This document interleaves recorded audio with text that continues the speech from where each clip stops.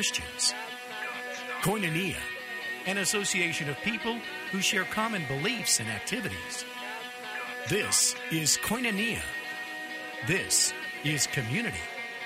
And now, your host, Tom Brown. Welcome to Koinonia. This is Mark Buckley filling in for Tom today. I hope you're enjoying a beautiful, warm Phoenix day, thoroughly Phoenix, and we're having one of the native sons on the program, a man of God who travels the world, Marty Caldwell. Marty, welcome back to Koinonia. It's great to be here. It's always great to be in Phoenix, even when it is pure blistering hot. Yes, it is. Well, Marty, I want to get an update in this program of your travels around the world and what you've seen God doing, because you, as the International Director of Young Life's Ministries, have an opportunity to influence and motivate and actually bear witness to what is going on. And then we're going to talk about some of the things the Lord's speaking to you personally, how you feed your soul, because a lot of believers in this valley just sort of seem to not take it quite as seriously as they maybe should. So welcome back. Where have you been lately? Well, actually just back from Prague in the Czech Republic. That honestly was a historical meeting for Young Life. The first time ever the senior staff, which are our key position in multiple geographical areas, like there's a regional director for the state of Arizona, there's a regional director for the nation of Ethiopia, a regional director for the nation of Ukraine. Well, all of the regional directors from outside of the United States met in Prague about a month ago. And so how many folks are you talking about? 40, and these are all the senior staff. Yeah. These are people that recruit, train, and deploy the local leadership and staff of Young Life in each country. So this is Ethiopia meets the Ukraine, meets Nicaragua, meets Singapore, meets India, meets Uganda, Zimbabwe, and Northern Ireland, and then a few people from the United States. And that's my group. So I have this privilege of multiple languages, multiple cultures, multiple countries, and yet the common bond of Christ and the common mission of reaching young people for Jesus around the world. And so I bet those guys loved connecting with each other. Phenomenal, because while in general, most of my life, I've kind of counted on English to understand things. The last 10 years of traveling around the world, I've learned that you can communicate a whole lot about the gospel, prayer, worship, and even understanding in fellowship without the language. And so we worshiped in Arabic, Swahili, Haitian Creole, Spanish, obviously, Portuguese. We sang some Hindi songs, some Russian songs. I mean, it was really phenomenal. And though you don't understand every single word, sometimes because of the tune. The same songs in their language worldwide? I mean, are there common songs that you find? There are certainly hymns of the faith that the historical kind of like the Wesleyan hymns or the hymns of the church over the last couple of hundred years. Those have been taught by missionaries worldwide. And so now you can recognize the tune and a little bit of the rhythm. Only you're hearing it in Russian or Swahili. Right. And there is a joy, kind of a Revelations 5, 6, and 7 joy of every tribe, every nation, every language, every tongue submitted and worshiping Christ. And I get that privilege all the time. Wow. Marty Caldwell's my guest. He's International Director of Young Life. We're going to be talking with him about what the Lord's doing in some of these nations and how you would address an international group of leaders, what some of their common concerns and needs are going to be, and much, much more. Stay tuned. I'm Mark Buckley from Living Streams. We'll be right back after these messages.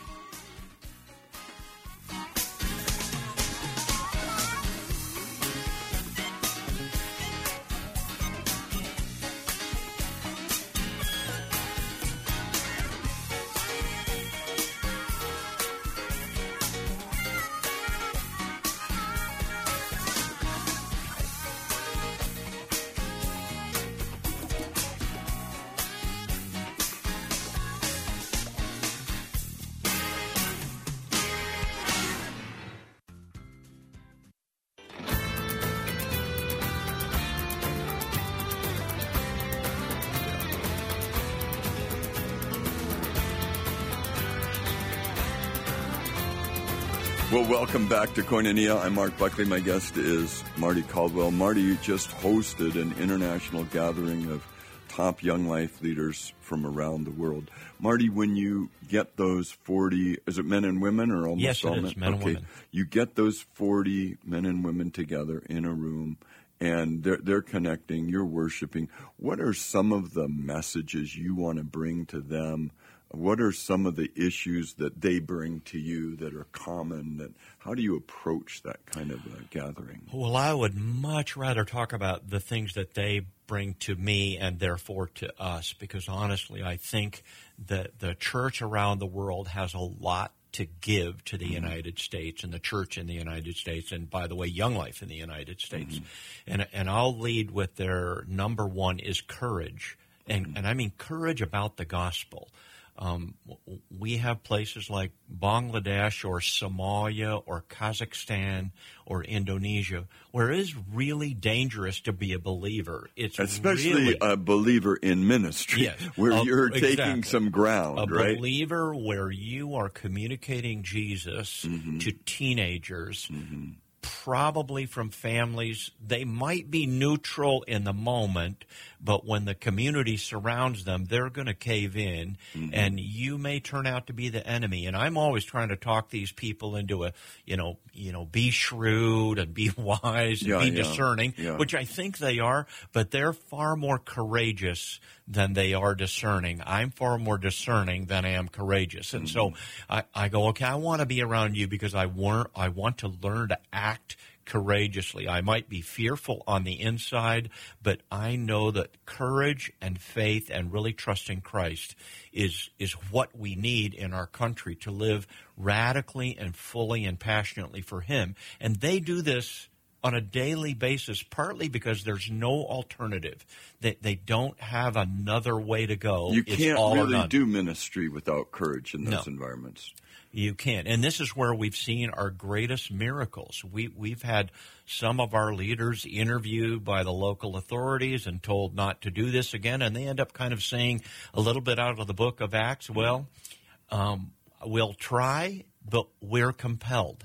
Yeah. That the Word of God must be spoken, and that's His call on our lives. So we're going to do it in a loving, respectful, religiously contextualized way, but we're still going to talk about Jesus because we have to, because we believe teenagers need to know about Him. Well, it's not just paranoia, obviously. One of my friends who's been in Kashmir, living in Delhi, ministering in Kashmir a lot, which is the region between India and Pakistan. His name's Greg Watt. His primary disciple that he led to Christ, that was his right-hand man for years, took like 11 bullets and was killed a year or so ago, and it shook Greg to the core, because then there's a widow, and then there's all the kids, and then they don't have a dad, and they don't have a social safety net of income in that culture, and it's just huge, the risk. I was really naive as a young pastor here in Phoenix, and I might have told you this story where there was a girl who came into our congregation. She had been an au pair. She was pregnant, out of wedlock, because of the corruption of the immigration system. She slept with somebody to get a visa. And she comes to Christ in our church, and she's growing in the Lord. Her visa runs out, and we say, go back, God will protect you. And when she got back to Sri Lanka, they beat her within an inch of her life. The baby was killed, and she just about died. And I felt very responsible for being a naive leader under those circumstances. Well, we want to be wise, and like I said, I have the desire for both, to be wise and discerning as well as courageous. And it is a balance, and this is where we need Christ, and we need community, and we need great training, and yet we have people that are in really vulnerable places. And like I said, they're the ones that lead in courage. I follow them rather than they follow me. Tell us a few of the stories that you heard in your recent gathering. Well, I'm actually not even going to give you the country, although Okay. you were in the neighborhood that you just mentioned. But one of our leaders is getting ready to do a Young Life camp, and actually they call it something different in this country, but they keep YL as their symbol. That's part of their way of being shrewd and discerning. And they were going to do a camp, and this family heard about it. They contacted kind of the local thugs, the radicals, and they literally surrounded this man's house, and they were going to burn it down. The other parents of the kids called the police. The police came, and they surrounded kind of an inner ring with the parents around this house, and they just outweighed this crowd, which was really, they were going to burn his house down. And the thing that we had going for us, one, the Holy Spirit, but two, the local parents said, well, okay, we're not Christians, but we trust this man, and he plays soccer every day with our kids. They love him. They trust him. They have a friendship with him. We know he's good. We don't agree with his belief system, but we know he's good for our teenagers, and we want him protected in our community. Isn't that beautiful? And isn't that a fulfillment of the scripture where the Apostle Peter said, do those good works because it will silence the accuser. Basically, I'm paraphrasing it. Well, and they were of a different religious faith. These were more moderate, the radicals of the same faith, but they were really ready to burn his house down, and it was the community who he had earned the respect with and built the friendships with their teenagers and been trustworthy. They go, no, we'll protect you. And they really, it was a long night, and for me, a lot of nervous emails, and in the morning, how's it standing? Everybody's but that okay. doesn't mean danger's past forever by a long doesn't. shot, huh? It doesn't. And we tell them, would you be a little quieter, a little more shrewd and discerning? And we don't have to have meetings. We don't have to have Young Life camps in order to communicate the good news of Jesus to teenagers. We can do that one-on-one. We can do that in the coffee shop. But we can do that it's almost sure anywhere. helpful, isn't it, Marty? Yeah. That's just the thing, to see, for a young kid to see the love of Christ in a fellowship. Yeah. That's the most powerful witness and testimony there is. Yeah, and I'll tell you what, this now circles back to the question you asked when we got started. The power of love across culture, across national boundaries. Think of this for just a minute. We had the Ukrainian director with the Russian director. Wow, that's huge. Okay. You don't really need to read the newspaper very much to know, hey, the Ukrainians right now hate the Russians. Yeah. And the Russians actually don't have the true story about the Ukrainians. Right. But to see They've them been lied to be them arm in arm, praying, crying out to God for teenagers, crying out for reconciliation among their nations, courageously desiring kids to know Christ in both Russia and in the Ukraine, well, you go, okay, this is something different. This is no longer politics. This is no longer good social gathering. This is the power of the Holy Spirit to unify believers across political and even warring factions in a country. And this is where you see the gospel being lived out. Amen. I want to hit on that theme for just a minute, because unfortunately, I think oftentimes patriotism, nationalism, racism, and a bunch of isms trump the gospel in our culture. I mean, that's why you could have born-again believers on both sides of the Civil War, the North and the South. Right. That's why you can have, I mean, we all taste it. We root for the Cardinals. We don't root for the Seahawks, even though the Seahawks may have a born-again quarterback in Russell Wilson, and I know Carson Palmer, he loves the Lord, but even if he didn't, we would still root for the Cardinals, right? Right. And when there's a war, when there's a battle, people have a tendency, and somehow the gospel has to overcome that in our hearts. We have to live for eternal values. The same thing happened in the world wars. In World War I, they would stop on Christmas Eve in trench warfare sometimes because the Germans and the British were singing Christmas carols. And that's wonderful and tragic simultaneously. It is.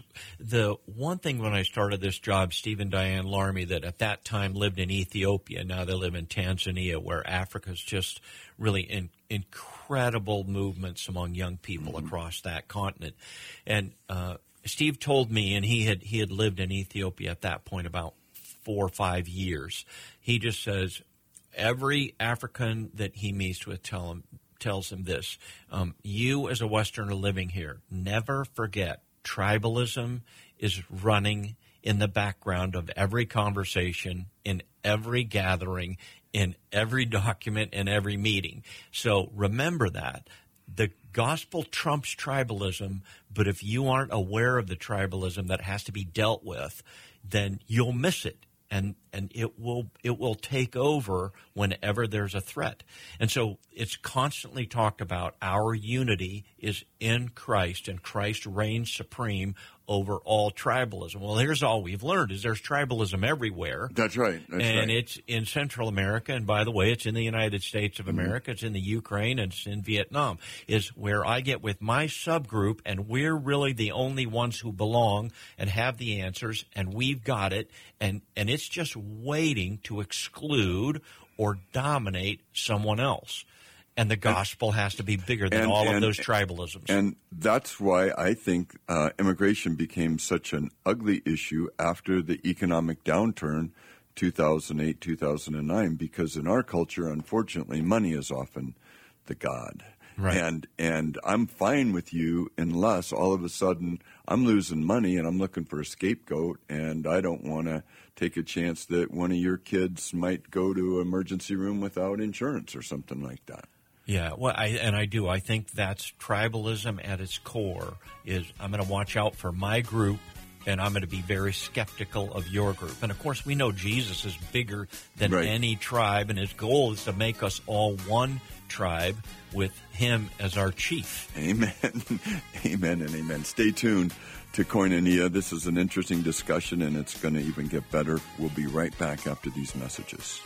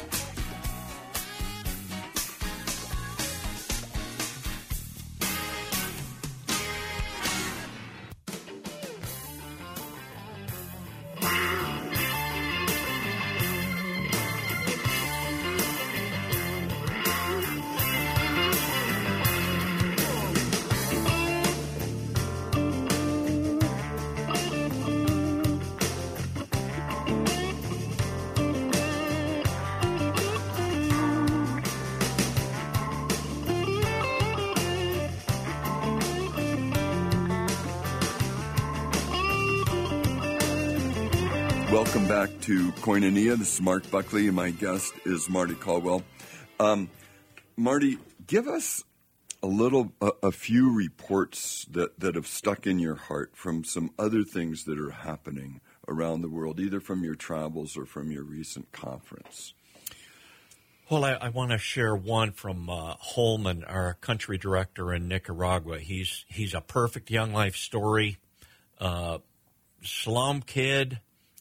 Met Jim Hornsby, who lived in Matagalpa, Nicaragua. This is about 20 years ago, and met Jesus at a Young Life camp. When you say camp, you should just think of a flat spot on the ground and a tent and a fire roaring, which is not the usual camping program for Young Life when you think of the United States. But it's more just, of the young basic training or something. But he met Jesus, didn't know a word of English, and then just began to grow. And we've watched him in particular over the last 10 years just become a man of God and a good shepherd and a good leader and a leader of a huge staff. And they actually now have developed a Young Life camp in Nicaragua that's phenomenal. And thousands of kids have met Christ there. Oh, wonderful. And, that's actually one of now, our how best. did they get funded? we bought a coffee farm Uh-huh. now about 20 years ago, and part of the land we cleared, and we left the coffee plants up, and these local coffee farmers taught us how to grow coffee, and then they kept growing it, harvesting it. We've had some of our friends in the United States go down and say, wow, this is phenomenal if you'll just do this and this. And now we have a coffee company called 41 and Change that sells coffee that funds virtually all of the ministry in Nicaragua. Wow. And also is kind of a Young Life favorite because Young Life was birthed in 1941. So when we say 41 and Change, if you know Young Life, it has a little bit of a double meaning. And it's phenomenal, shade-grown, fair trade Nicaraguan coffee that we sell here in the United States, and wins awards, and it funds all of the ministry and all of the campership that kids go to this Camp La Finca in Nicaragua. If you're ever down there, you should go visit. We'll put a cup of coffee on for you. But Holman was in Prague, and this is really the first time he's ever been outside of Central America. So he's just blown away by the beauty, the architecture. But what really grieved him was the number of churches, beautiful, historical, empty buildings with beautiful sculptures and art and stained glass windows. And we went on a little prayer walk, and he walked by one of these beautiful buildings just outside of Prague, and the door was chained up and padlocked, and he could see inside, empty, cobwebs, dusty, but he said clearly they had just enough money to maintain the outside.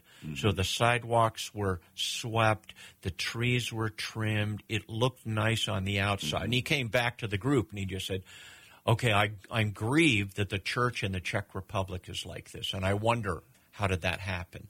But I'm grieved for the church in my country. Is that how we are? And then he looked at all of us and he said, but is that also us, where we're chained up, our doors are closed, and we're maintaining the outside, but empty and dusty and pretty vacant on the inside? Well, let me tell you, the group of these worldwide leaders was very silent, and we had a quiet prayer of cleaning out our own hearts and opening our own doors to the Holy Spirit. And again, this is the Nicaraguan, the boy from the slum who leads the whole world of Young Life in that moment, because he speaks truth, and he speaks truth in power and in unity and centered on it's always about forgiveness, and it's always about repentance, and it's always about having our hearts right before Christ. Amen and amen. And that's why you and I have given our lives to trying to make disciples, right? Because a disciple raised up and gifted by God can fill a building. And it doesn't even matter if a disciple's preaching, if he's preaching in a barn or preaching in a cathedral. It's nice to have the nice building. But without a disciple, all the buildings are pretty empty and pretty dusty. Yeah, and when you think about the Czech, I did a little bit of reading before I went because it was the first time I'd gone there. Most of my travel the last 10 years has been Africa, Latin America, and Asia. And Young Life combined those with the northern part of the world and made 5 divisions, Greater Europe and the former Soviet Union being the new ones for me. So I had to do a lot of learning about Armenia and the Ukraine and Russia, as well as Czech Republic and Northern Ireland. It's been a good learning experience. But the Czech Republic, kind of under communism, the church was crushed and emptied out, and now it's a nation of atheists. And while that on the surface is discouraging, we see it as an opportunity that why Young Life is growing around the world is the good news about teenagers wanting something different from their parents is when their parents have lived in an atheistic culture.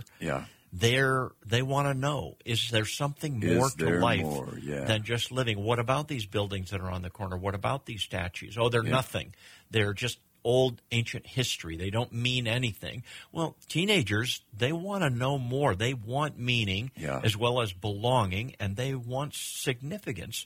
And here we are with good Young Life leaders in the Czech Republic, and we have this vision. It's going to take 50 years, but we're going to fill those churches back up with people that are 16, 17, 18 years old right now. Amen and amen. I have one of the girls that I helped lead to the Lord back in the early 70s, she and her husband have been in the Czech Republic for almost 40 years now. Well, maybe 35 years. You know, they're totally fluent and they're doing ministry.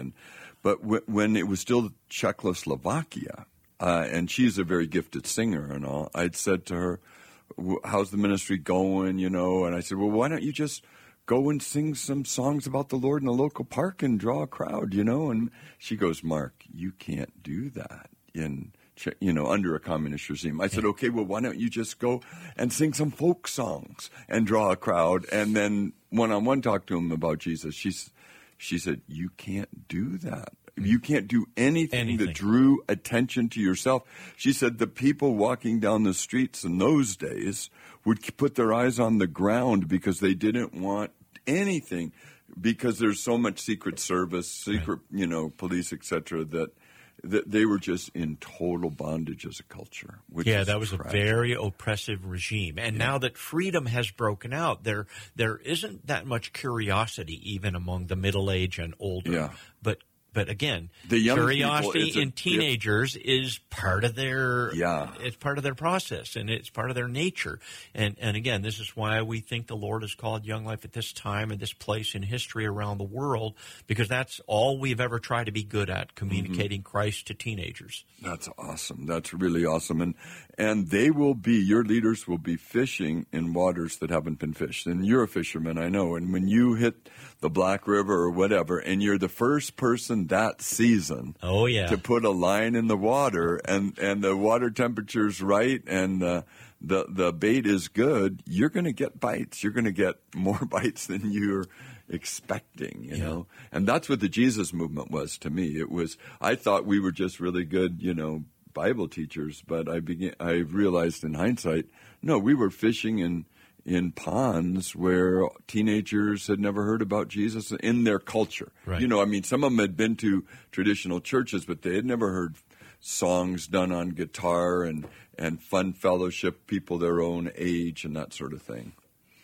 So, you have another spot. You've mentioned Nicaragua. You've mentioned the Czech Republic.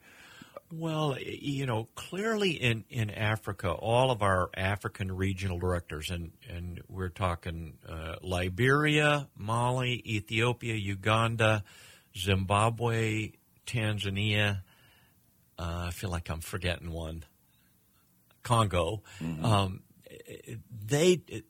We have a little tagline in Young Life, you were made for this, and it's one of those, has about 7-8 meanings, but the Africans always go, you say that's a good tagline, but we say Africa was made for Young Life, because community, laughter, a hunger for hope, these are all things that kind of inherent in any good Young Life work in any city, whether that's Scottsdale or Kampala, Uganda.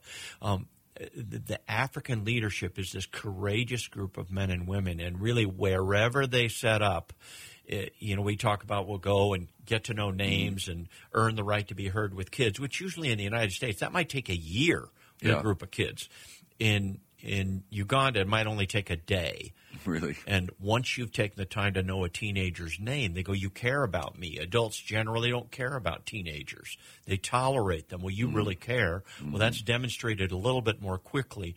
And so our growth in Africa really has been it's doubled every year for the last 10 years. Wow. And now, what is the setup? Do you have traditional clubs as well as camps? What are you doing in terms of that? We do, although when you say traditional, you have to keep your mind open.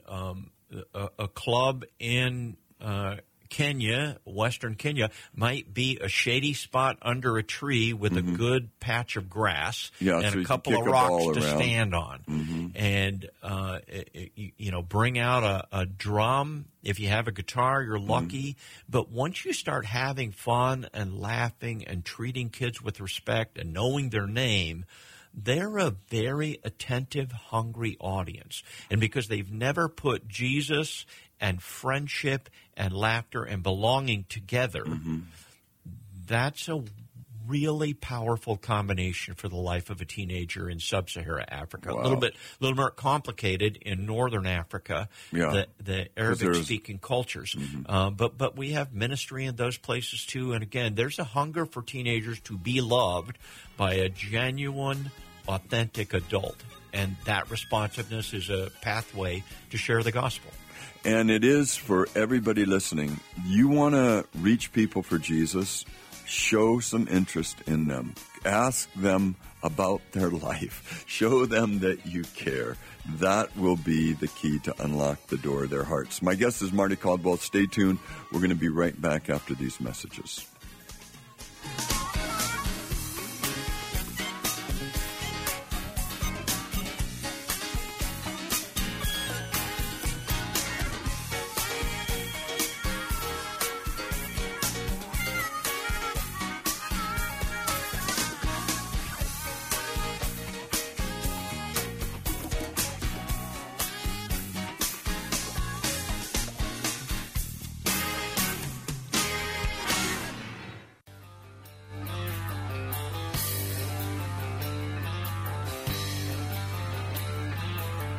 Welcome back. This is Mark Buckley talking with Marty Caldwell. And Marty, I want to stay on ministry for just a minute, and then we're going to talk about the presidential election, because I can't have a guy of your stature, wisdom, and international understanding here without bringing it up. And I can't talk about politics in the context of our Sunday services, because to me, politics, apart from the core eternal issues, is something that every believer must decide with their own conscience and how they apply the things the Lord tells us. And if, as a pastor, I try and tell people, who to vote for or whatever, I just start cutting our congregation to shreds. So I'm introducing the topic that I said I wasn't going to talk about right now. But so let's go stay with Young Life for just a moment. You just had a new international director appointed, not international, but national director. A new CEO president was just appointed. He will take office July 15th. July 15th. And what do you foresee? How will his tenure impact the ministry of Young Life, do you think? Well, I think it's a very wise and a little bit risky move. He's loves Christ, loves the mission of Young Life, has been involved with Young Life a long time. His career path has been an executive level leader at Eli Lilly Corporation. He helped Eli Lilly run their Asia operation and lived in Kobe, Japan for 5 years. That's when I first met him. But he brings CEO-type skills to the position. Now, that's not to diminish his spiritual leadership, his heart for Christ. It just means his career has been spent in the world of kind of the executive level leadership in a multinational corporation. And the Board of Trustees did a very thorough, prayerful, thoughtful, careful search, which I was a part of. And what they decided was, Marty, we need you right where you are. We need the other U.S. leadership right where they are. We're in a great place mission-wide, and we're going to bring in someone that has a different set of skills, because we've got to get better at some of the more organized, administrative, executive level, professional development skills that we haven't been as good at, because we've always been a relational mission, and we've grown now to a place where the board felt like we needed a leader like Newt Crenshaw. And again, good Young Life background in everything that he's done, but his professional career has been with Eli Lilly. Well, he's leaving Eli Lilly. I actually think he left Eli Lilly a couple of days ago and is now in this transition period. And Denny Rydberg, who's been the president of Young Life the last 23 years, is passing the baton to Newt. But I spoke with Newt a few weeks ago, and he said, Marty, here's my philosophy of leadership. You're in a great spot. International Young Life is in a great place. I'm going to look at you in all of the first few years, and I'm just going to ask you one question. how can I help you reach more kids for Christ and make more disciples? Amen. And that's the kind of leader, the servant leader that he is, authentic, genuine, real. So I'm very hopeful. It's a little risky, I think, taking someone, if you will, that has not been on the Young Life staff, but he's even handled that part well. And he said, I don't know what that feels like, but I am committed to learning what that feels like and helping the people that's been their life experience, which has been all of my career, has been 36 years on the Young Life staff. Yeah. And it's different skill sets. Business, you have employees all get full-time salaries. And when you're doing ministry on the local level and often even on the regional level, you're dealing with primarily volunteers, primarily people just making themselves available and mobilizing volunteers, envisioning them, shepherding them, discipling them is very different. And I do want to say this, because he's been a long-time volunteer with Young Life, volunteer in college and graduate school, volunteer on a local committee on the national board. He really honors and respects the volunteer leadership in Young Life, which I think is a critical value of us if we're to grow the way we need to grow. There just isn't enough money to pile on, and it wouldn't even be wise if there was. The power of a volunteer leader getting to know a high school kid on a local high school campus or in a neighborhood, with the kid knowing, hey, the only reason you're doing this is because you care about me. And that has a power that even the Young Life staff can't carry. Right. We are getting paid for this, and it's a good thing if we can develop volunteer leaders. But the power of Young Life has always been the power of the volunteer. Yeah. Amen and amen. So let's talk about politics just for a minute, because many of us have been in a conundrum. On one hand, the presidential race, it looks like it's coming down to Hillary Clinton versus Donald Trump. Hillary Clinton has always been pro-abortion, pro-gay marriage, all kinds of stuff that somebody like me has a really hard time with, because I see it as contrary to biblical values. Donald Trump married 3 different times, unrepentant about a lot of his past behavior, a business track record of things like Trump University where people are getting burned. And in the name of business, some business people burn people, and they just say that's just business, and they don't take ownership for it, attacking, everybody from the Hispanic judge to the reporter like Megyn Kelly who questions them. And I just think that would be such a disaster to have a president behaving like that. It'd be so embarrassing. So, Marty, could you just solve it for us, please?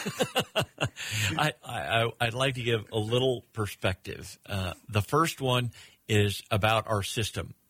It's really okay to complain about it. It kind of is inherent in a democracy that there will be people who complain, and we have a freedom in our country that we get to, and I honor that and appreciate that, and the people that put our nation together deserve our greatest respect and honor, because they've allowed for this disagreeable system to work. Yeah. And in the tensions, the best things tend to come out, and decisions tend to be over time toward freedom and toward honor. It doesn't mean we always act that way. We certainly don't, but we're toward that. Now, because I've traveled the world and I've been getting an international other systems, yeah. I really love our system. Mm-hmm. In many places where at least the veil of democracy, the veil of voting is available, but where a president wins 99% of the vote, you know that something else is going on, and it's more of that tribalism continued. Or if the opposition party does get too powerful, a civil war breaks out or riots break out related to elections. So, and I don't mean riots just like a little trouble on one street corner. I mean a whole nation with chaos and violence and really the power of fear dominating. Let me stop you right there, because sometimes people, I hear people say stuff like, well, we need to just blow up the system, so let's get Trump in there because he'll blow up the system. I say, you don't understand chaos, violence, we blow up the system, we could have some major, major problem. All we need is some economic meltdown, and we're no more godly in our hearts than a lot of nations where a lot of stuff, all hell breaks loose when the system breaks down. Well, and you read the paper today, Kenya is having an election, and virtually all of the people are very afraid because they pride themselves on being one of Africa's best and most stable democracies, but the last election, tribal violence broke out, and the election was disputed, and there were a lot of people whose lives were put in harm's way, and a lot of chaos that came from it, and not much peace, and they're worried about the same thing happening. So could that happen in the United States? Of course it could. I actually think it could if we are flippant about our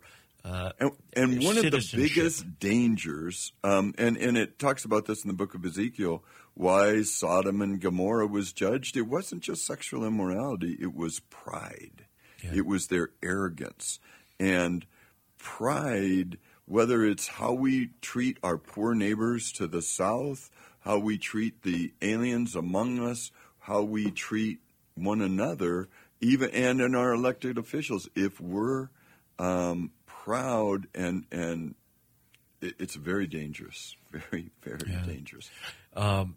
So I do like our system, and I'm very fortunate to have been born in the United States of America. I vote every single election since 1972, and I will vote in this election. But this not is my an easy one right my now. personal opinion. This is the most difficult election that I've ever been connected to, and I really find it impossible to vote for either of the two candidates. I really don't think that I can in good conscience, because I think I owe it to my grandchildren. Right. They are going to say, okay, Grandpa, back in 2016, what did you do? Yeah. And I really cannot vote for either of these candidates, and it grieves me. I will still go to the voting booth. And the down ballot yeah. matters. I don't know who I'll vote for president, but I do know who I won't vote for, and it's neither of the two. That's very interesting, Marty. Here's the way I approach these things. I think part of our system and part of our responsibility is to argue it out in advance. But once the election's final, I don't care who the president is. I'm going to honor the president, pray for the president. Because when they said honor the king, they were talking about emperors and kings that had a pretty dark streak in all of them. And they still honored them because of the importance of civil order to propagate the gospel. I don't think the gospel goes forth better in an environment of chaos. I think that civil order is very, very important for the development of what God wants to do on and I do think this election cycle, we have lost a little bit of our civility. We've lost a little bit of our respect and our level of shame. I think we need to bring some back, just to bring back a little bit of humility and civility, because you can disagree with me, and we can still be friends, and we can still respect each other. Amen and amen. We're going to wrap up this program when we come back. My guest is Marty Caldwell, International Director of Young Life. I'm Mark Buckley from Living Stream. Stay tuned after these messages.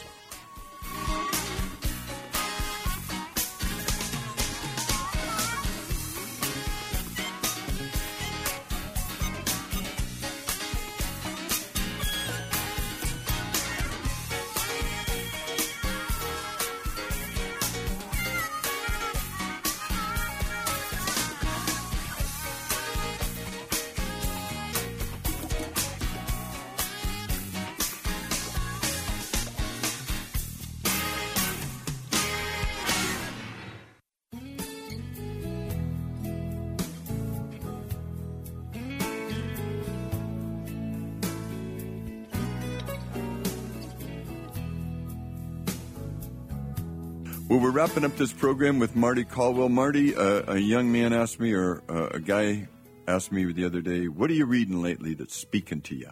What are some of the leadership books that you've read that have spoken to you that you like to pass on to a young leader? Well, I am slowly but surely reading Dale Bruner's commentary on John. I think it's about 1,600 pages. So there is no. It's deep waters. I just read. That one's probably going to take me a couple of years, but it's just this rich treasure because it's though it is a commentary and it's about every verse. He's a scholar and he's a pastor, so these are all sermons and verses that he's preached over his 40-year career. Some of which began as a Bible study in the Philippines. And he began to teach the Bible to these Filipino pastors. And after about a year of him giving his very, very best, he realized he wasn't making any difference at all. And so he started to listen to them and use their analogies and contextualize the Gospel of John in their world. And this, he says, taught him to be both a scholar and a good shepherd. Wow. So that's a great heart. That's a great combination. If you read his commentary on Matthew or on John, and really you have to make a commitment. These are long, but you can read them a couple of pages at a time. And I'd recommend Dale Bruner's commentaries to anybody that just wants to know Jesus and the Bible better. Amen and amen. Well, Marty Caldwell's been my guest. I'm Mark Buckley, one of the pastors at Living Streams. If you ever want to meet with us at Living Streams, look us up on the web, livingstreams.org. We're on the corner of Central and Glendale, 9:15 and 11 every Sunday morning, and all kinds of ministries, literally 365 days of the year. Marty and I would both appreciate you praying for us if you think of us. We want our lives to count for Jesus all the days of our life, and we hope you do as well. Thanks, Marty. Amen. And God bless you. Thanks for listening today.